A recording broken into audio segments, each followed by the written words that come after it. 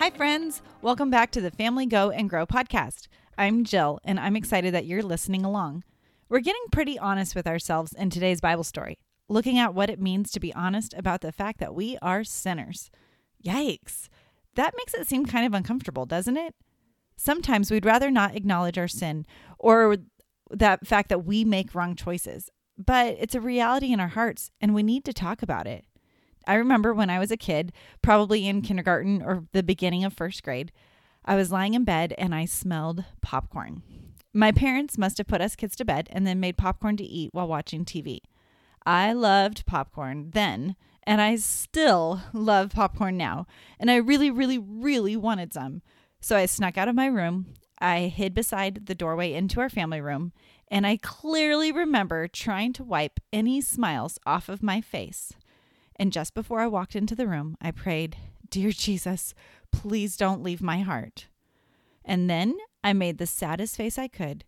I walked up to my mom and I said, "I don't feel good." She was a very nice mom, so she invited me to sit with her, have some popcorn, and watch TV for a little while before going back to bed. So why did I pray that prayer, asking Jesus not to leave my heart? I knew I was going to go lie to my parents. I felt fine. I did not have a tummy ache. I just wanted popcorn. And I knew that lying is a sin. So I was worried that Jesus wouldn't want to be with me if I was making the choice to go sin. The wonderful thing about Jesus is that he forgives our sins. He sticks with us, even when we choose to sin. Today's Bible story is from Matthew 9 and is about some people who thought they could go the rest of their lives without messing up or sinning. I think sometimes we can have that attitude too. Obviously, Kid Jill was very aware of sin, but I think that a lot of kids I know these days have a hard time understanding what sin looks like in their lives. Last week, we heard about how Jesus forgave a paralyzed man and helped him to walk again. Soon after, Jesus saw a man named Matthew. Matthew was sitting in a tax collector's booth because Matthew was a tax collector. Most people didn't like tax collectors because they collected money from the Roman government, and worse than that, a lot of the time, tax collectors took more money than people actually owed and kept it for themselves. It'd be like if someone owed $5, but the tax collector made them pay $6 and kept that extra dollar for themselves. A lot of people wouldn't think that a tax collector was the kind of person Jesus would hang out with. Jesus saw Matthew and said, "Follow me." Matthew got up and followed him. Later, Jesus was having dinner at Matthew's house. Many tax collectors and sinners came. They ate with Jesus and his disciples. The Pharisees, the ones who were supposed to teach people how to follow God, saw this. Pharisees thought they could follow God's commandments without ever messing up or sinning.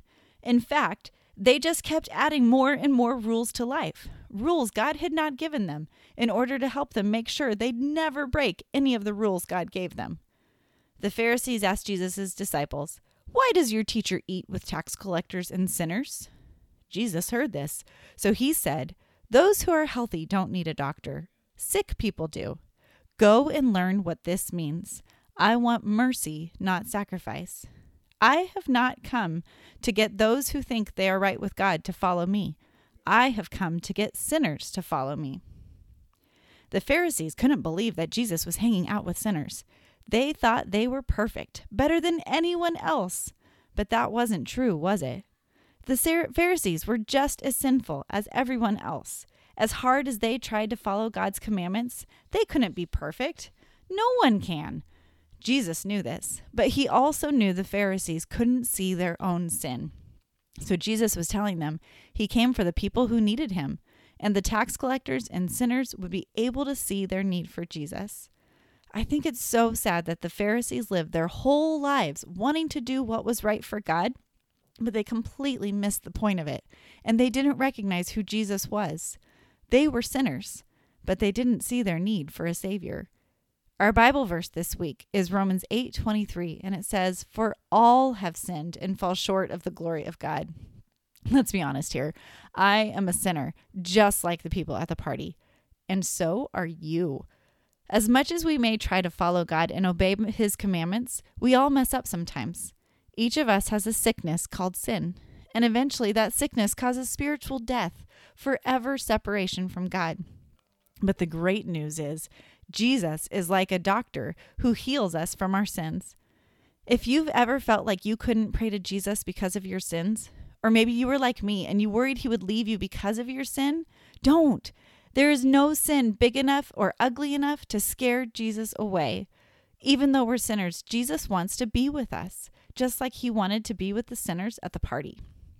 Take a few minutes to talk about what you thought of the story. Tell each other if you have a hard time believing that you really sin and need Jesus' forgiveness, or do you worry that you sin too much for Jesus to want to be with you?